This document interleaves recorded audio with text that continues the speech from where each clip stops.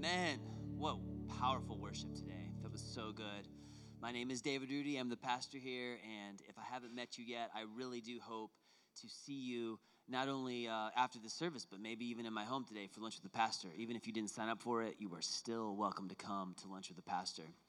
Well, take your Bible, turn to Jonah. We're in a series called Swallowed by Mercy. And this is the story of Jonah. We started this last week. And if you missed last week, let me catch you up to speed with what you missed, okay? Really quick. All right, this is what happened. Here's the message. Jonah ran from God, and he got swallowed by a whale. That's all you need to know, all right? That was my whole message. That was it. Just kidding. That was not the message. That wasn't the message at all. There was so much more going on there. I mean, you could read the Quran, and you could learn that Jonah got swallowed by a whale. You could hear a little kid on a playground talking about VeggieTales, and you could know that. The message was much deeper than that, okay? And the message was about a merciful God pursuing people who run from him. We saw two fixed realities, two universal truths in that first chapter. And the first one was that we all run in resistance. We all do at times. We disobey the leadership of the Lord and we go another way. We go our own way. And every single time, this is the response of our loving, merciful Father. He pursues us in his mercy. Isn't that great? That's our God. That's what we started to see in Jonah chapter 1, and we're continuing that story. And if you thought chapter 1 of the story of Jonah was oversimplified out there, which it is sometimes, chapter 2 is even more so simplified. It's super unfortunate, but a lot of people are just all over the map on what's going on in the second episode of Jonah, which we find here in chapter 2. I've heard people say a lot of different things, and it's not like they're twisting truth and just making a completely false religion out of this. We're not going that far. It's not what is said, it's what is not said. It's what people miss from chapter 2 that is so unfortunate. So, Jonah chapter 2, hopefully you've already found it. How many of you had a marker in your Bible after last week? You're like, man, it took me way too, yeah, see, I knew it. It took me way too long to find it last week. I'm going to put my marker in there. You were smart. If you haven't found it yet, it's okay. Use the table of contents like we said. There's nothing wrong with that. No one will judge you for that. Sometimes as a pastor, when I'm trying to find a minor prophet and I'm turning and I'm like, oh man, it's taking me way too long. I wish as a pastor I could use the table of contents sometimes. I can't. But anyway, you can, and here we are, Jonah chapter 2. Let's pick it up right where we left off in verse 1. Then Jonah prayed to the Lord his God from the belly of the fish, saying, I called out to the Lord out of my distress, and he answered me. Out of the belly of Sheol I cried, and you heard my voice. For you cast me into the deep, into the heart of the seas, and the flood surrounded me. All your waves and your billows passed over me. Then I said, I am driven away from your sight. Yet I shall look again upon your holy temple. The waters closed in over me to take my life. The deep surrounded me. Weeds were wrapping around my head. At the roots of the mountains I went down to the land whose bars closed upon me forever. Yet you brought up my life from the pit, O Lord my God. When my life was fainting away, I remembered the Lord, and my prayer came to you into your holy temple. Those who pay regard to vain idols forsake their hope of steadfast love, but I, with the voice of thanksgiving, will sacrifice to you. What I have vowed, I will pay. Salvation belongs to the Lord.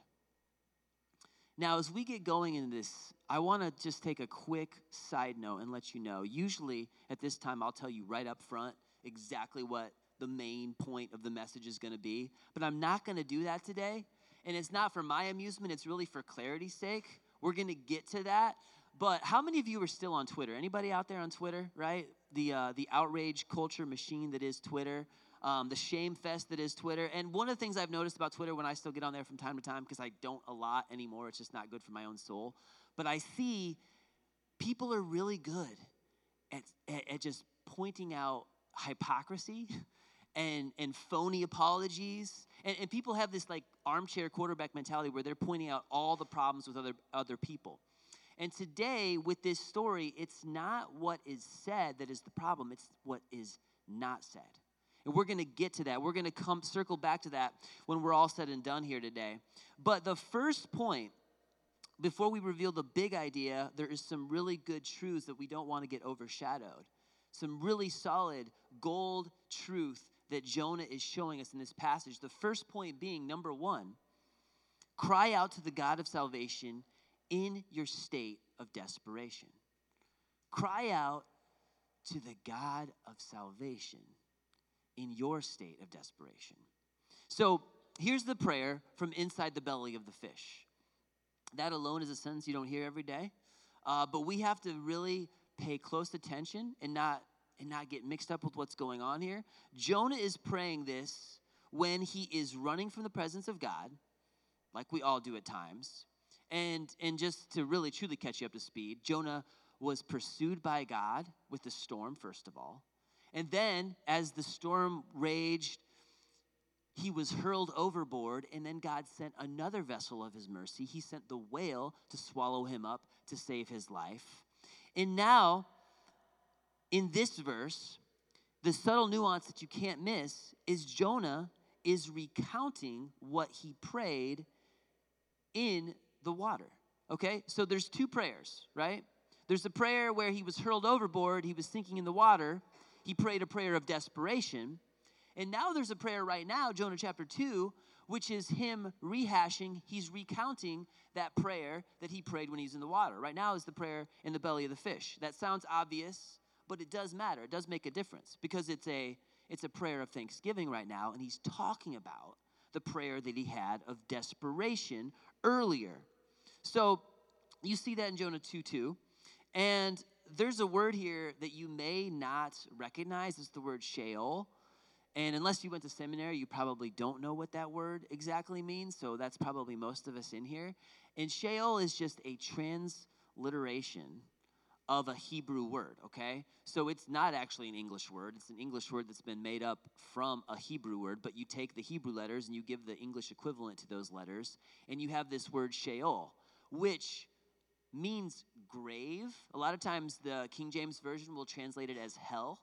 Okay, so Jonah is literally feeling like he's in hell. He's sinking. There's seaweed wrapping around his head. He's sinking to the bottom where like the roots of the mountains are. It's a great like literature imagery there. I told you this book has great literature in it.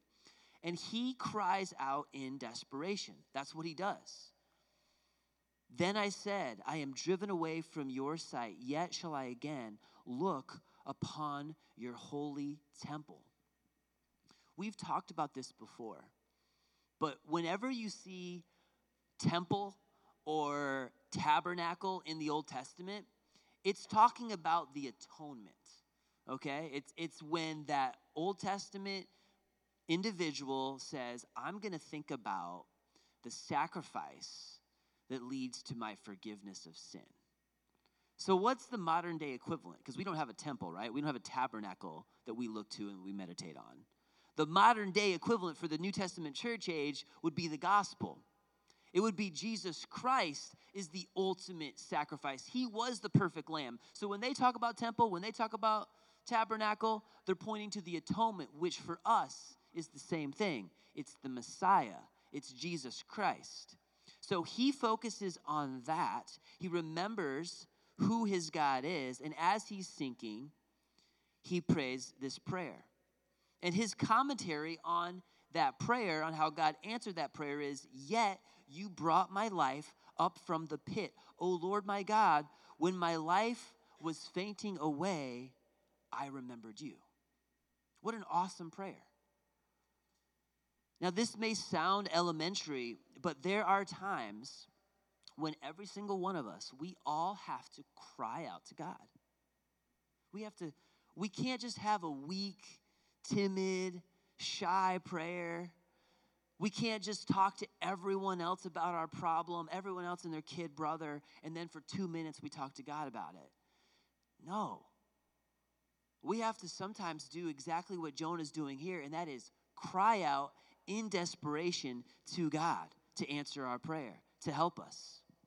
And I know some of us are like, oh, David, I got this. Believe me, if there's anything I can do, it's cry out and be dramatic and make a scene and let my voice be heard. I can do that, David. I can do that. I know you are out there. But then there's some of us who are like, that's not really the way I play, right? I don't really want to put that weight out there on somebody else, or even if it's praying, and I want to fix the problem myself first, right? Some of us are wired that way. I can fix my anger problem. I can fix my marriage. I can overcome this addiction through my own willpower. Can you, though? Can any of us? The answer is no. We have to cry out. There are times when we also are just ready to give up, right? You feel stuck. You feel like you've blown it beyond, the situation is beyond repair. And this is what you have to do right here. You have to acknowledge the reality that you are in a desperate place. And that you realize that, you know what, this weak prayer where I kind of throw it out there to God, that's not going to cut it. I have to plead with God. I have to call out with the prayer of desperation. That's part of our faith journey. We have to have these kind of prayers. There is no shame in that. And maybe you need healing. Maybe somebody around you needs healing. But we all get in these seasons where we have to get on our face and we have to beg God to show up. Have you ever had a conversation with a person and you're talking in a normal tone of voice, you're trying to get your point across, they're just not getting it, you're not connecting, and it turns into this argument, right? Like, we've all been there. And what do you do when your point is not being met and you really are trying to get them to see what you're trying to say? Do you just keep saying the same thing over and over again? Not usually, right? Eventually, at some point along the line, you do something drastic. You know, you hide a device, or you take something and you throw it in the woods, or you take the keys and just get in the car and drive away. You know, right? I mean, you do something drastic and intense. That's what sometimes we have to do. We need to take that same passion and that same energy. Sometimes we have to take that to our prayers with God. Because I'm not going to get a breakthrough in this any other way than to go to Jesus and to take it to him. So let's pray that way. If you are stuck and if you feel like you're always getting triggered over the same thing over and over again and you have deep wounds that can't be healed, look, God doesn't want you to live that life. He wants to put that in the past because he has already covered that and he wants you to move forward. So one of the things you have to do is cry out in desperation to the God of your salvation, and he will deliver. Don't hesitate to do that. That's the truth that we have to apply. But we're here right now in Jonah 2, and again, Jonah 2 is not the same prayer of desperation. That's just what he prayed when he was in the water. Thank you for explaining that, Jonah. That was helpful. That was good. And this is blurry if you're not careful, but right now this different prayer is a prayer of thanksgiving. And here is the next point. Point number 2. Express gratitude to the God of salvation during your deliverance. This is what he's really doing right now. Look again at verse 8. Those who pay regard to vain idols forsake their hope of steadfast love. But I, with a voice of thanksgiving, will sacrifice to you what I have vowed I will pay. Salvation belongs to the Lord. So Jonah, at this stage, he's still in the belly of the fish. It's still pretty bad. He's already starting to give thanks, though. And he had major unknowns right now. The mechanics of how this was going to all work out were not clear. He's still scraping by. I mean, he's literally at this point breathing in acid, okay? Do you ever feel like you're like that with your destructive decisions? Breathing in some acid? Well, Jonah's really doing that. And the fact that he's still alive probably is a miracle of the Lord. I mean, we don't really know how he survived this. I mean, he could have died and God raised him back from the dead. Who knows? But the point is he's alive by the mercy of God, and he's giving thanks to God. God has not shown how step A, B, and C are all going to connect. He has not tied a pretty bow on this. Jonah is literally in the middle of it all. But as what he's saying is, salvation belongs to the Lord, and with a voice of thanksgiving, I will sacrifice to you. This is the same tone, this is the same thing that we have to do in our own lives. This is it. Don't get swallowed up by the fears of the unknown. There's a lot of things you don't know. But that doesn't matter, right? What matters is who you know. So think about that. You can thank God for the fact that you have hope in him. That's who you know. Most of the time, we don't really know how A, B, and C connect. And we can't even fathom D. I mean, that'll blow our minds how that's ever going to happen. But what we can do is give thanks to God who has brought us this far. Trust that he's not going to disappear. Believe that he has a plan. And his plan for you goes all the way back, right? All the way back, including Jesus Christ coming into this world, dying on the cross for our sin. If we have faith in that, we can receive redemption. That's what we have to go back to. I'm sure Jonah felt like his life was over. He probably felt like it would never be the same. It was pretty much finished. Have you ever felt that way? Have you ever felt completely stuck and forgotten by God? I know I have. This is like upcoming weekend is the weekend where Julie and I went on our first date.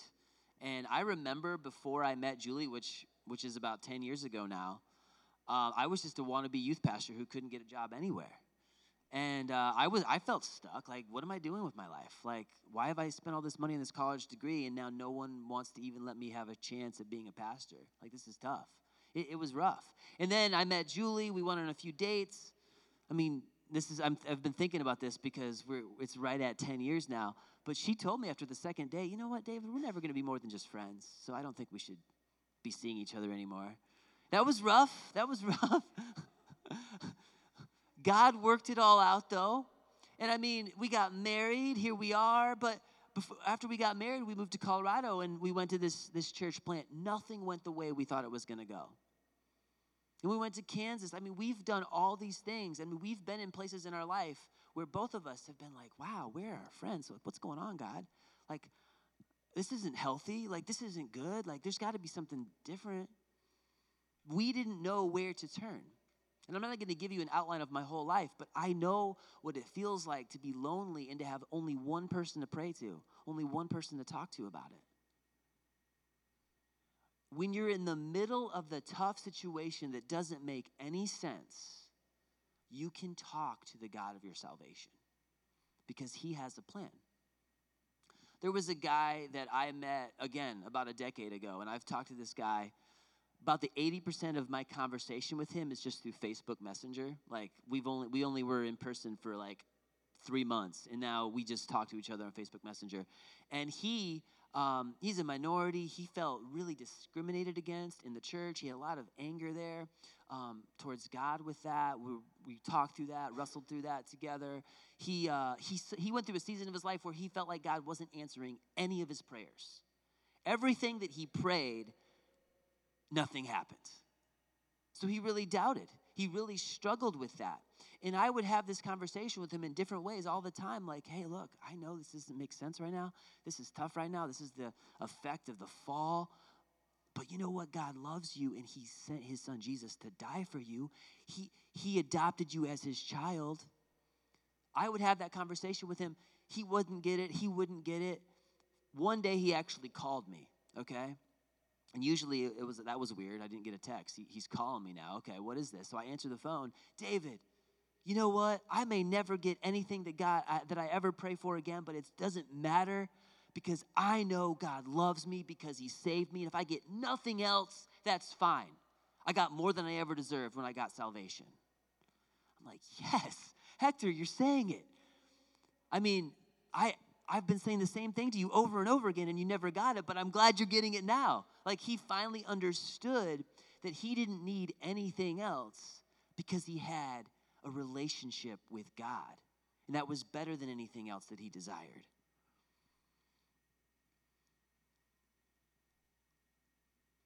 Some of you are in a season where you feel this way. Some of you know people and have loved ones who feel this exact way right now. Don't focus on all the unknowns. Give thanks for who you do know. The relationship that you can have with God. Salvation belongs to the Lord. He saved me. He loves me. Praise God for that. Jesus is enough. And one other thing, you may be thinking this, wow, all right, great. It's true. Jesus is enough. I need to wrap my mind around that. I need to focus on that. I need to praise God and give thanks for that. You know what else is true? The fact that you're here right now today at Doxa Church on Sunday morning with this group of people, that also tells me that God is not done with you. You don't have to stay stuck because you're here. You're with a group of people who've been walking through the same types of things. They're going to put their arms around you and love you. The fact that you're here today on Sunday, you got out of bed. I know it's not easy for people to sometimes do that, but you're here, and that alone means that God is working on you. He's there for you, and you're in the right place. So praise God for that. One day we will look back at all those times when you go on those hikes in nature to get alone and pray and just cry out to God and call out to him. And you can look back and you can see, oh, wow, God was doing something there. God was actually removing something from my life so I could focus more on my relationship with him. The Apostle Paul went through the same thing. We see it in 2 Corinthians chapter 1. I want to show you the text there. 2 Corinthians chapter 1. This is what Paul said. For we do not want you to be unaware, brothers, of the affliction we experienced in Asia. For we were so utterly burdened beyond our strength that we despaired of life itself. Indeed, we felt that we had received the sentence of death. But that was to make us rely not on ourselves, but on God who raises the dead. He delivered us from such a deadly peril, and he will deliver us. On him we have set our hope that he will deliver us again. You see how he goes back to his relationship with God? Yes, the kids are excited about that. They are. He will deliver us again, though. That is our God. So express gratitude to the God of salvation during your process of deliverance. You're not going to stay there. When you look to him, you cry out to him, he has a reason for putting you through that. And when you can rely more on him and depend on him, that's when you get this extra strength that you don't have in yourself. You'll be able to do more things when you get out of your own comfort zone, when you get out of your own skill tree, and you start depending on the Holy Spirit. Great things will happen then. Now, we have one more verse left, and the last point starts in verse 10. And I'm going to read that verse, then I want to supplement that verse with another passage. Because the title today is, it's not what you said, it's what you didn't say. Okay, and I know I was a little cryptic in the very beginning. I didn't tell you what we were talking about right up front, the main point of the passage. And that was because I wanted to hold this right here. So far, there's nothing wrong with what Jonah has said. I don't want you to miss that. Don't miss the good truth that's right here from Jonah. It's not what he said in this prayer that is the problem at all. There's something that he didn't say in this prayer that is pretty revealing, pretty serious.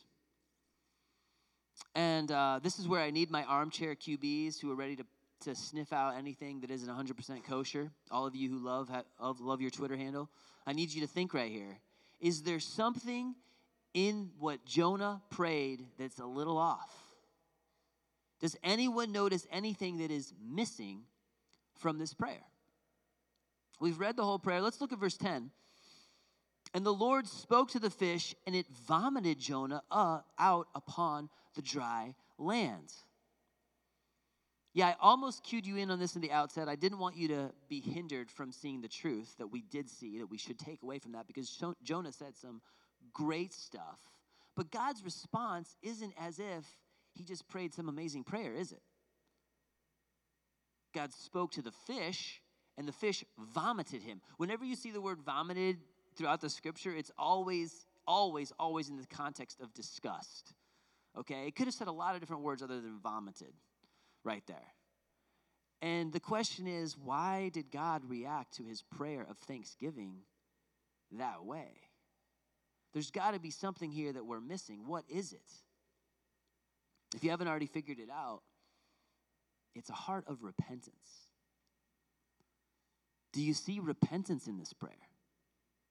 He's saying a lot of true things about God, and that's great. I'm so glad he knows truth about God. We all need to have a proper view of God, to know who saved us, to know who will deliver us. We better get that straight. But it's not what he said that's the problem. It's what he didn't say. And I have heard people try really, really hard to bake repentance into this prayer. I mean, they've tried really hard to get there. I mean, I wanted this sermon. I'm a positive thinking person. I'm optimistic. I wanted this to be like 3 ways you can find repentance and have a great prayer. Like, that would be great. But, as I went through this text, we couldn't have all shiny positivity here because Jonah is missing something super important. The people who will say that there is repentance in this prayer, I don't want to overbore you with these nuances, but they do make the case from verse 8. If you're going to make the case at all, the only way you're going to get it is in verse 8. Those who pay regard to vain idols forsake their hope of steadfast love. Okay? And the whole case revolves around, well, is he talking about the pagan idolaters, the sailors that were on the ship, or is he talking about himself? And they will say, oh, well, he uses the word hesed, which is translated sometimes grace. Right here in the ESV, it's translated steadfast love. And because he used the word hesed, he can't be talking about pagans because they wouldn't know hesed. So he has to be talking about himself. So he has to be repenting himself. But as I said, I have a problem with that because, number one, God vomits him out. Number two, Jonah's response to God's mercy after he witnesses to the Ninevites back in chapter 4, or up in chapter 4, is going to reveal something problematic. And number three, you're just squeezing a lot out of the fact of one word. What if he just literally thought he was a person who was receiving the grace of God because he was one of God's chosen people and they didn't have it? You read the rest of the text, it kind of feels like that's the way this guy is looking at the situation. And here's the clincher for me. Please take your Bible and turn to Psalm 51. Psalm 51 is a similar situation. Different guy, okay? We're talking about King David right now. And this is David after he's confronted by Nathan the prophet with his sin with Bathsheba. And I want you to see a different prayer. And let's compare and contrast the two prayers. Psalm 51, verse 1. Have mercy on me, O God, according to your steadfast love, according to your abundant mercy. Blot out my transgressions. Wash me thoroughly from my iniquity and cleanse me from my sin. For I know my transgressions and my sin is ever before me. Against you and you only have I sinned and done what is evil in your sight, so that you may be justified in your words and blameless in your judgment. Behold, I was brought forth in iniquity, and in sin did my mother conceive me. Behold, you delight in truth and the inward being, in your inward being, and you teach me wisdom in the secret heart. Purge me with hyssop, and I shall be clean. Wash me, and I shall be whiter than snow. Let me hear joy and gladness. Let the bones that you have broken rejoice. Hide your face from my sins and blot out all my iniquities. Create in me a clean heart, O God, and renew a right spirit within me. Cast me not away from your presence, and take not your Holy Spirit from me. Restore to me the joy of your salvation, and uphold me with a willing spirit. You notice the contrast there? Shake your head if you see a difference between Jonah's prayer and David's prayer. One guy knows he was wrong. He was way out of line. He was off.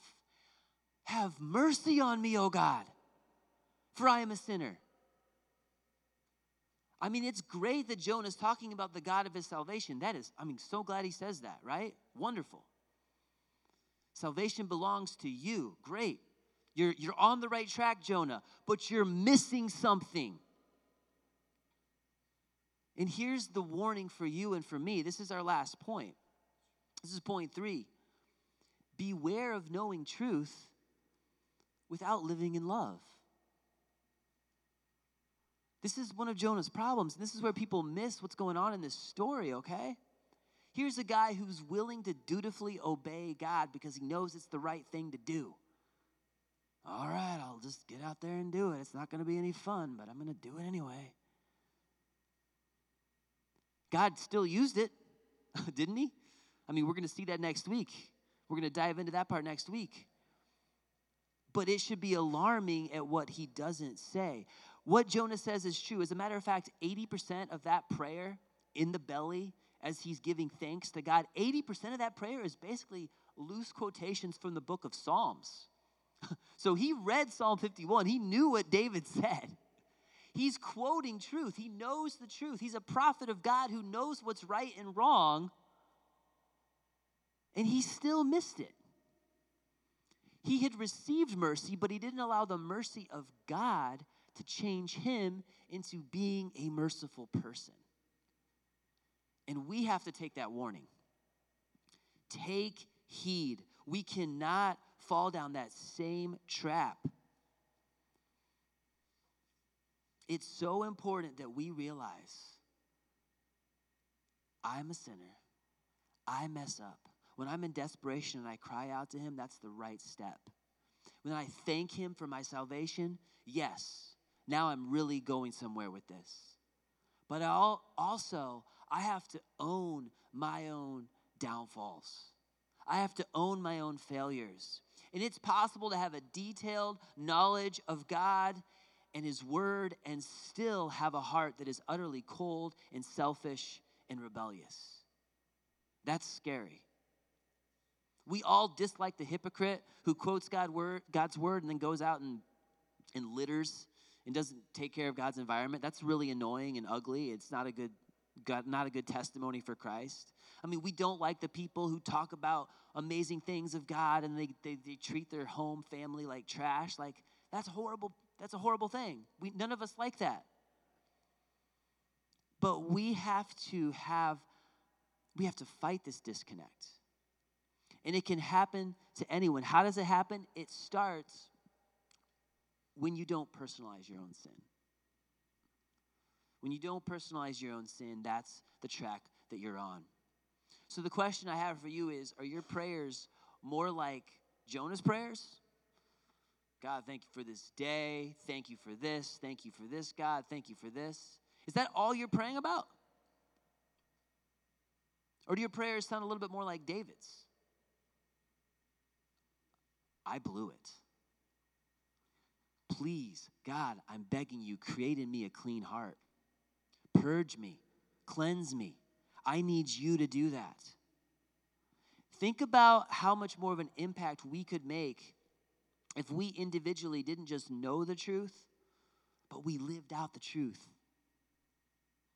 That'd be amazing. There's so many hurt, broken people in our community. There's more churches here than like anywhere else in the country. It doesn't really matter. There's still broken people everywhere. Christians, let's start living out the truth that we know. It starts with personalizing our sin, running to the God of mercy, getting that right. It's not what you say. Sometimes it's what you don't say. Worship team, you can come up.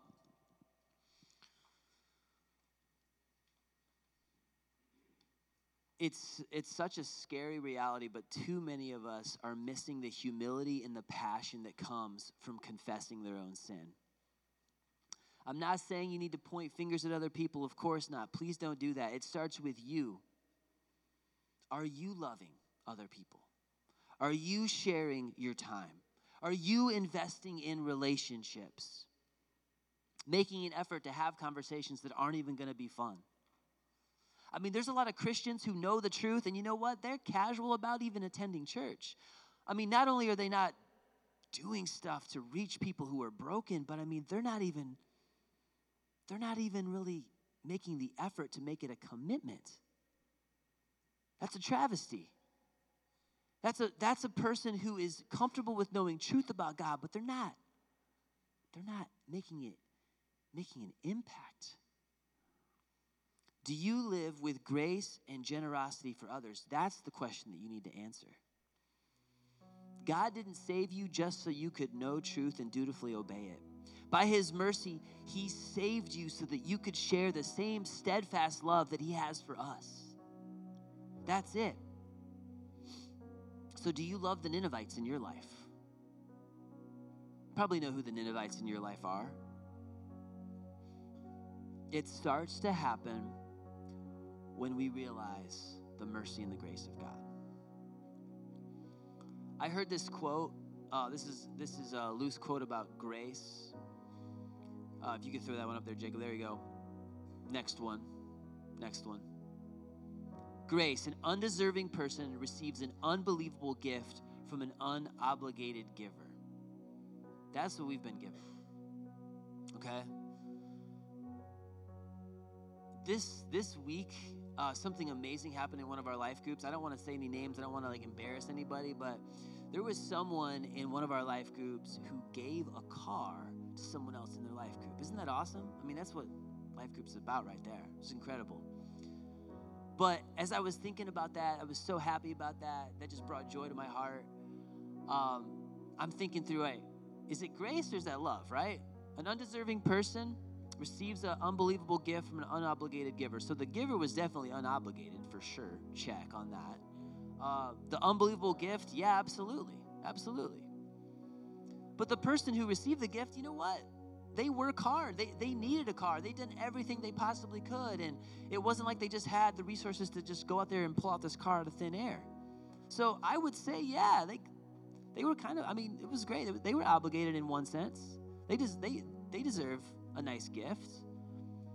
So that's not grace. That's actually love.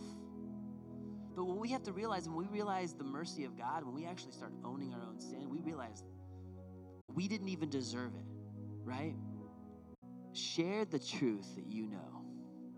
Don't just milk it in and enjoy it and pray about it to God every once in a while, but get passionate about it. Share it with passion and with energy and with zeal, because that's what Jesus did for you. Let's stand up, and we're going to close our service with one more worship song, praising the God of our salvation. Sing this truth, and let's go out and do something with it this week.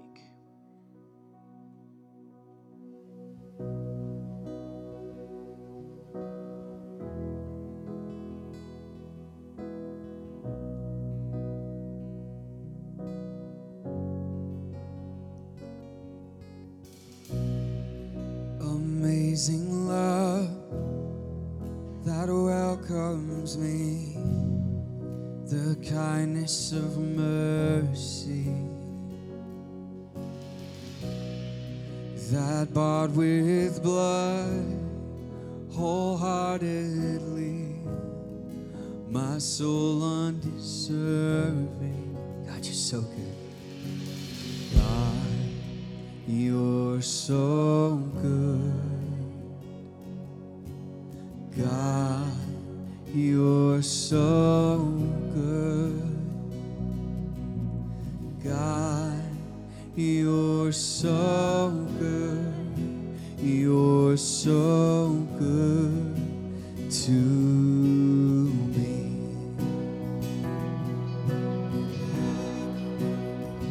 The cross, age to age, and hour by hour,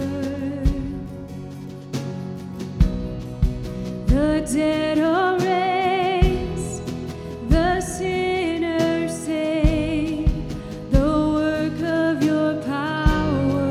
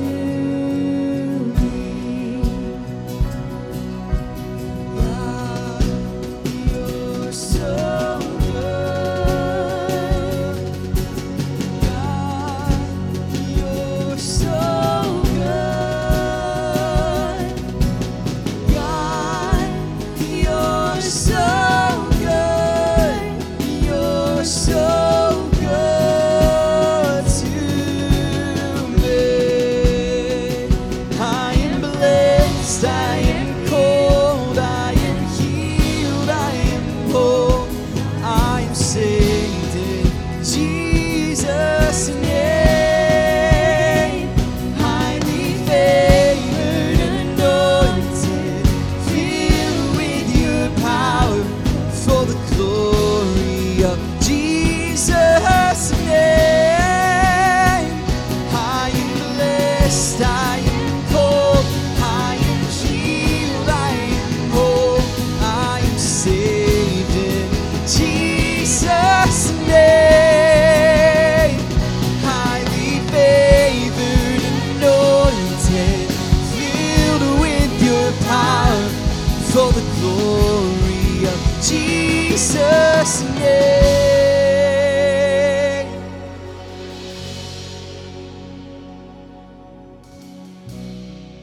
And should this life bring suffering, Lord, I will remember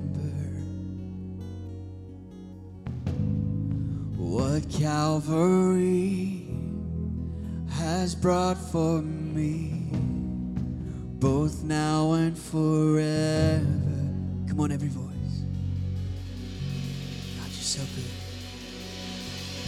God, you're so good. God, you're so good. Yes, you are. God, you're so good. You're so good to me. God, you're so good. Yeah. God, you're so good. God, you're so good. You're so good to me. Yeah, we sing. God, you're so good. God, you're so good. God, you're so good. You're so good to me.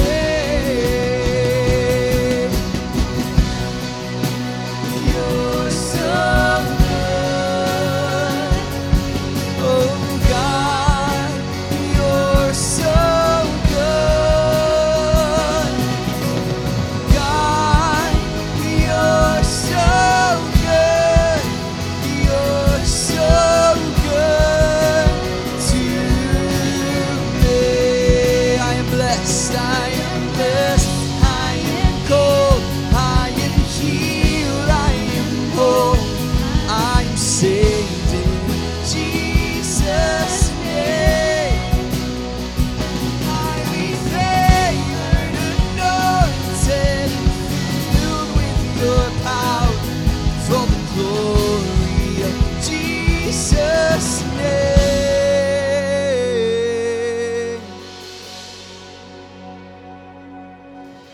God, you're so good. Come on, lift that up, church.